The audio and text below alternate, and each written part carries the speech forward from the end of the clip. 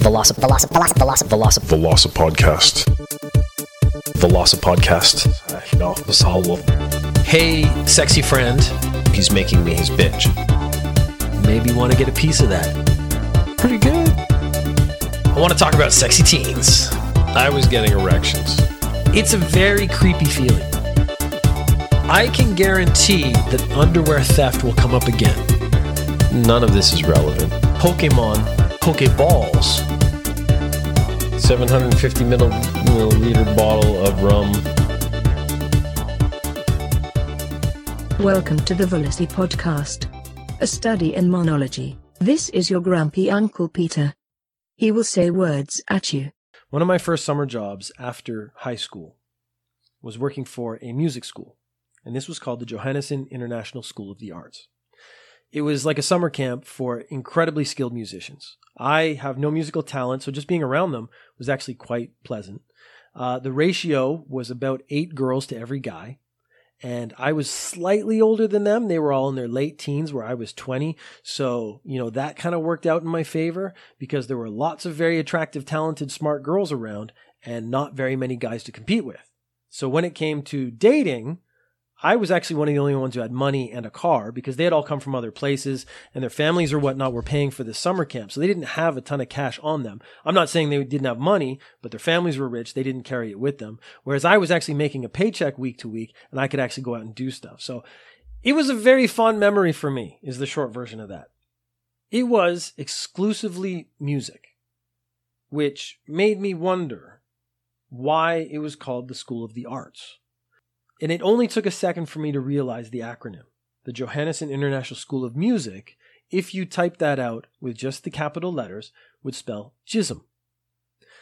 So it was a very sensible choice to change it to School of the Arts, because then you get JISA. But for me, I think maybe the actual true acronym maybe have been more appropriate. That was a sex joke. Core question on the show, My 600-Pound Life. How do the people get money if they sit around and eat all day? This is actually a very simple thing to answer. They have some sort of enabler. They have someone who buys food for them and works to supply that lifestyle. Now, that isn't to say anyone's happy about it. You can see they're living this unhealthy lifestyle. But I realized I asked a very similar question. So clearly this one is about food. They provide food for the person, any food they want. They allow them to overeat. They give them what they need to hurt themselves.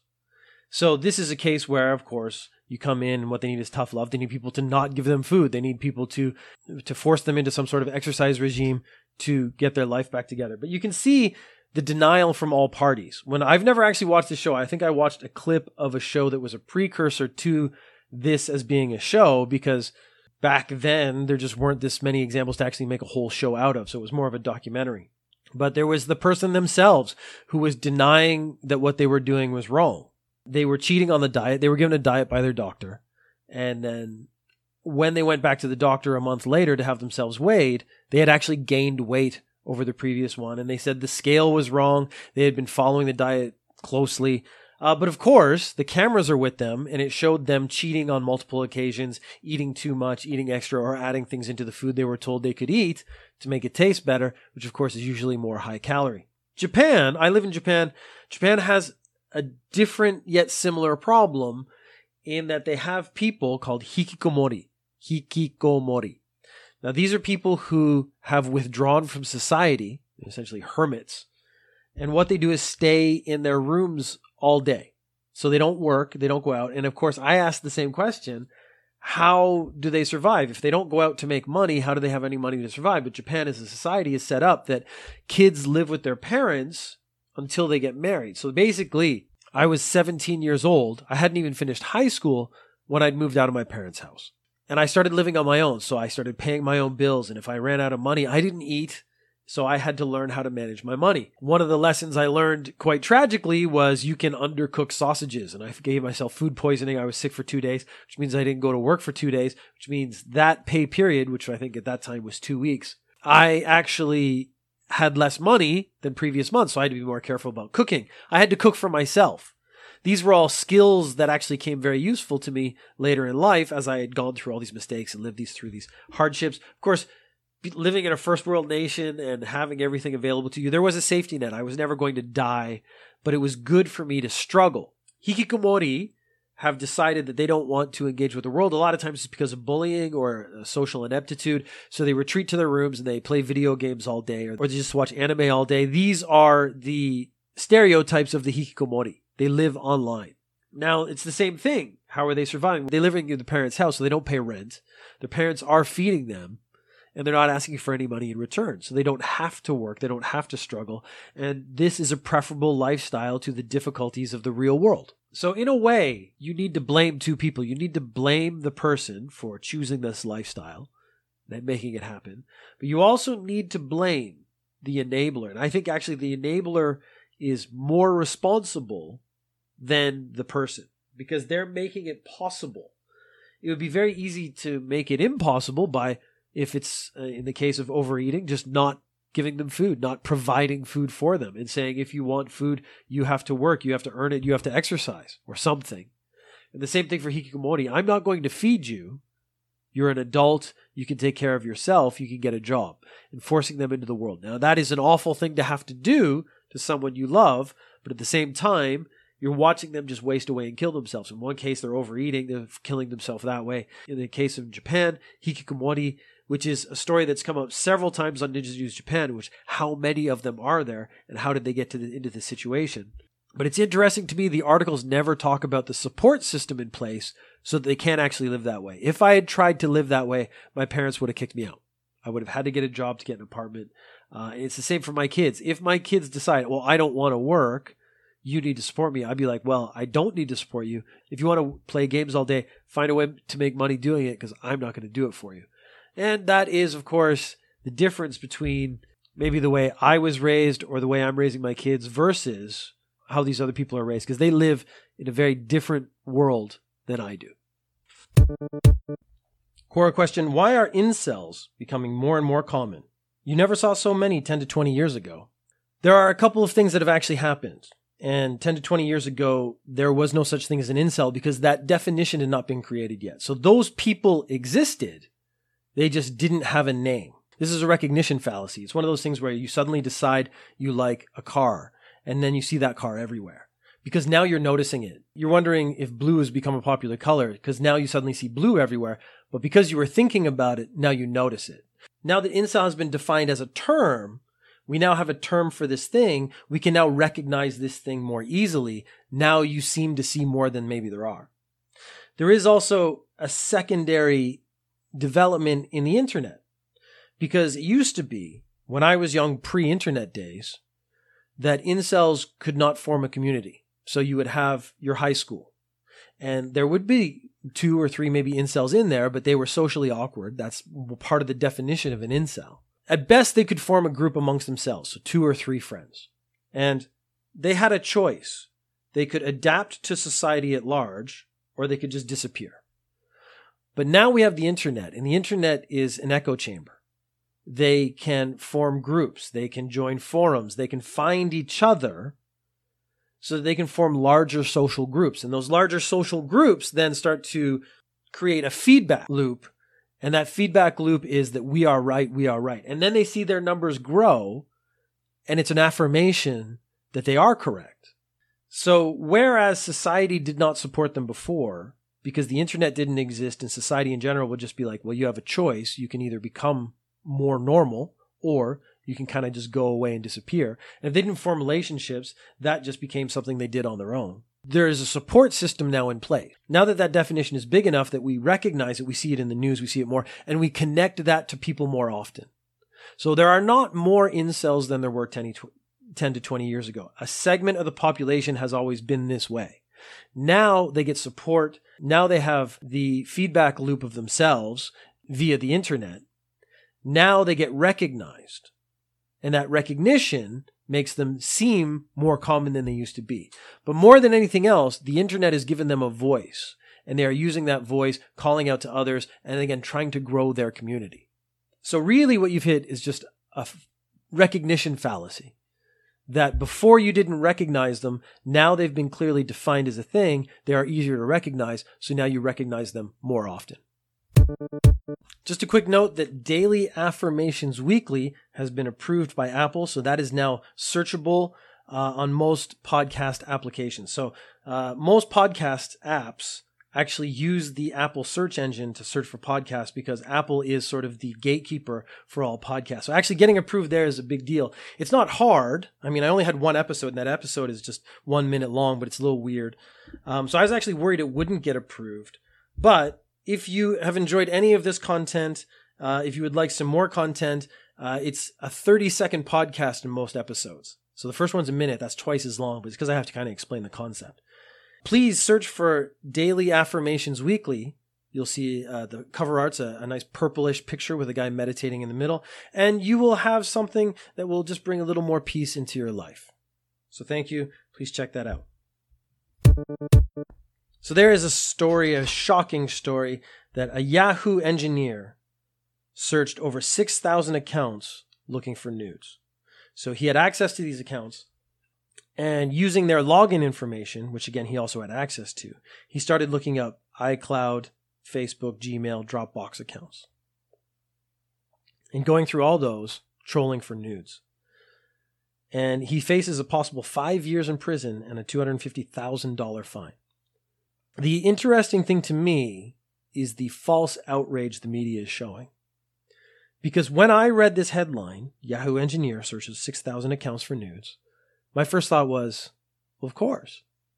Because when an engineer is bored and has access to thousands and thousands and thousands of people's personal information, and quite honestly, pictures, why wouldn't he go looking for nudes? So the idea that this is an isolated incident, to me, is quite funny. Because that is how people are pretending it. Like, this is the first one. This is the thing that's shocking because this guy has been caught searching through all these accounts for nudes.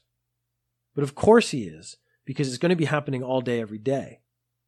There are people out there who have access to your accounts, and they are looking through them. And anyone who thinks anything otherwise is fooling themselves. And there's only one way to combat this, and that is to flood the system with incredibly unflattering nudes. So bad lighting, really bright fluorescent lighting, especially if you're as white as I am.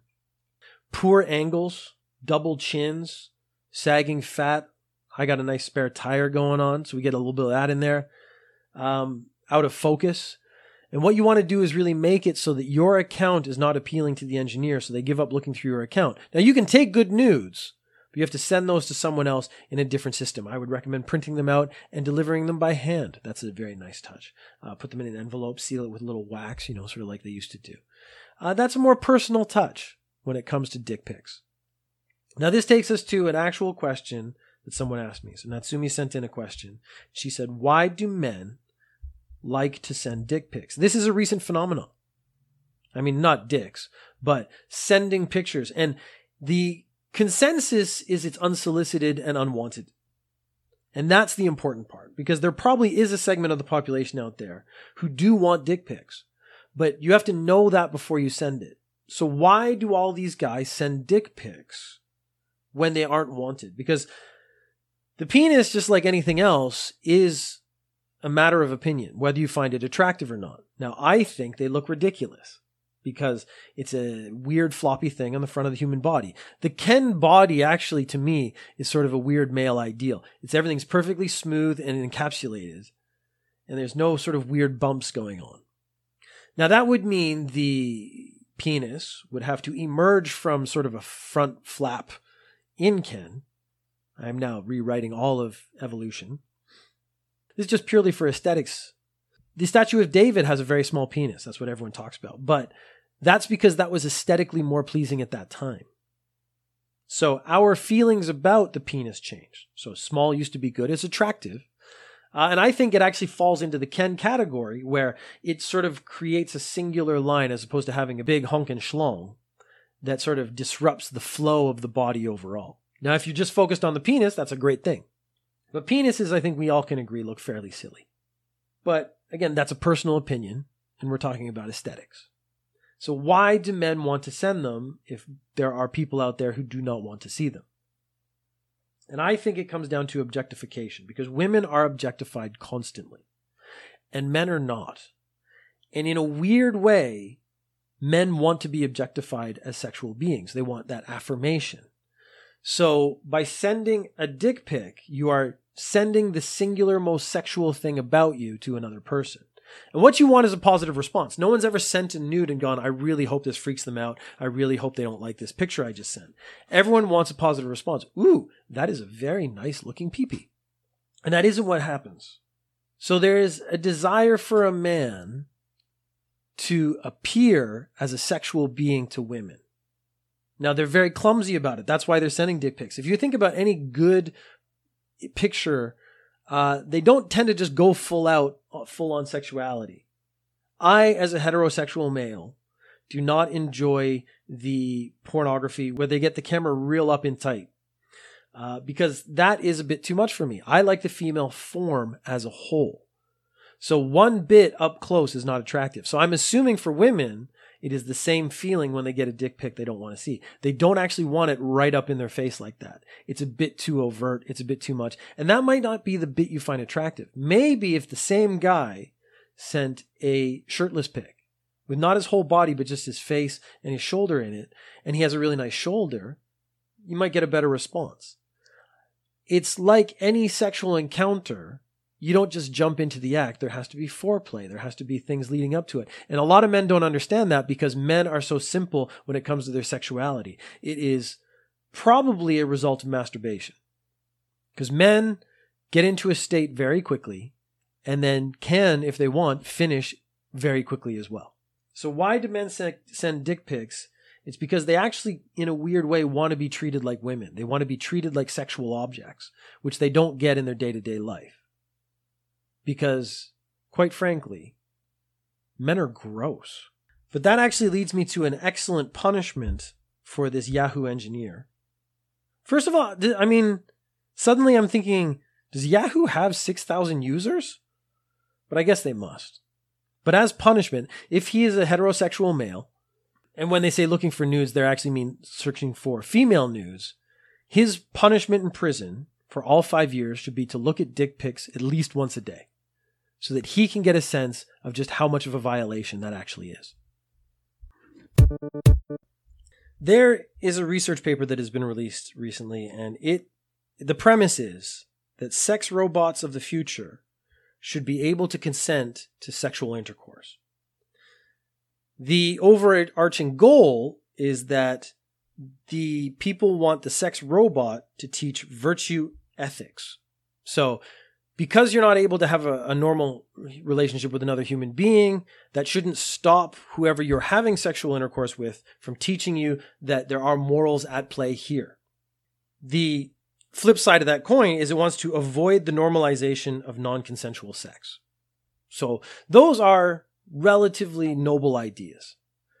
And as we all know, noble ideas tend to fall flat on their face, because let's examine, first of all, the thing you're talking about and then the demographic that's interested in it. Because the thing you're talking about is basically a human figurine, is designed to be perfectly physically attractive. Now I'm not talking about real dolls now, because they have these floppy dolls and they make sounds and they vibrate and stuff. They're talking about full-on AI-controlled robots of the future that have sex with you as part of their job or existence. Because this is the thing, the paper seems to be missing the point. The whole point is for this thing to exist to create sexual satisfaction for the person who bought it. The person who bought it isn't going to be the person who says, yes, I would like to have a lengthy conversation before engaging in sex with this robot I paid for. So the paper is actually saying that the person and the robot should communicate first about what they're going to do and how they're going to do it. And if you don't do it right, the robot will be able to reject you. From a financial standpoint, the company that creates these robots, if they followed this path, again, as noble as the idea might be, would end up in financial ruin when competing against the company that makes robots that say yes every time to everything. So the money involved is going to go towards the less moral aspect, because at the end of the day, morality isn't playing a role here. It's all about sexual satisfaction and nothing else. The people who buy a sex robot in the future, because again, we have real dolls and stuff. I don't think that's what they're talking about, because this has essentially a personality and it can be something you can interact with. So they're basically talking AI of the future. People who are going to put the money into this thing do not want it to reject them. That is the demographic you're talking about. They do not want to have a conversation beforehand. They might want to have some dirty talk. They might want to do something else, but they do not want to have a conversation about what they're going to do. And the robot go, I'm not in the mood for that right now. Maybe try again tomorrow. And then it transforms into a little briefcase that you can't open because you don't have the combination now. There is a secondary issue. Let's say the government stepped in and said that all sex robot AI has to have this function.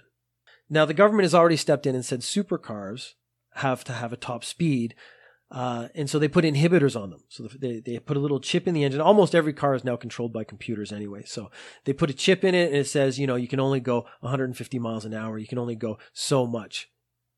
You have a set top speed.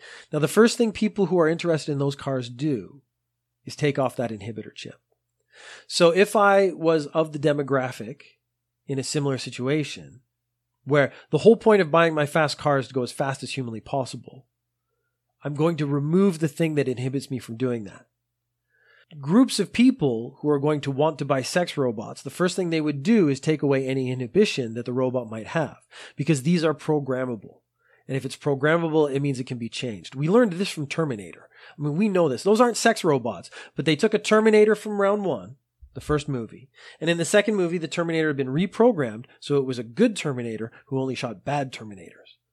It was reprogrammed, and now it was this kid's best friend. Which sets up a whole series of questions for the whole Terminator universe. Because since it is just AI programming, if we can get in there, so we could get into Skynet and reprogram the thing, then you could have the Terminator Skynet system actually working for the benefit of humanity. We could actually turn them all into sex robots, and then people would just be having sex with Terminators all over the place. Still wouldn't get anything done, still end up in a dystopia, but at least it would be a fun one. The paper, should you want to look it up, is called Designing Virtuous Sex Robots. And as soon as they put the word virtuous in there, I knew there was going to be a problem. Because they're not looking at actual human nature. Now, the idea is they want to teach people who have trouble with real human relationships what things should be like should they have real human relationships. And they want to get rid of the idea that sex on demand is something that should be happen, which is true. You can't just go up to women, demand sex, and then actually have a real expectation that they're going to do it. But they're not thinking about the people who would buy this. If you said to me, we have 2 sex robots on the market, one from company A, one from company B. Company A, it'll have sex with you about 71% of the time. The other 29%, you're going to have to, negotiate a little bit with it. It'll probably say no and turn off for that night. Company B is selling a robot that's up for all things all the time. If I was in this demographic, there would be no question as to which one I would buy, even if Company B's was significantly more expensive. So there is a secondary question, which I don't have an answer to. And is having sex with a robot cheating on your actual human spouse? Because, again, we have to make definitions. A lot of people would say that sex with another person isn't that bad if there's no emotional connection. But I guarantee once people start having sex with robots and the robots have real responses and actually make you feel good about yourself, there will be a real emotional connection there. But I think, again, this misses the question. If you are having sex with a robot, would you ever go back to having sex with a human? Because then you have to go back to robot company A that's selling the robot that actually has moods and actually has to be negotiated with, actually will reject you 29% of the time. Dealing with another human is very similar to that. And if what I want is to have sex, why would I waste my time with a real human when, again, company B over here offers me a thing that's just going to say yes to anything I want anytime? Human nature is the failure here. Because what we are designed to do is seek out personal satisfaction in all things at all times. And once we can get it, there's no reason to go back, even if it's detrimental to us. But, connected to the earlier incel conversation, it might mean those people end up sort of breeding themselves out of society after a couple of generations. And that in itself might not be such a terrible thing. Velocip Podcast.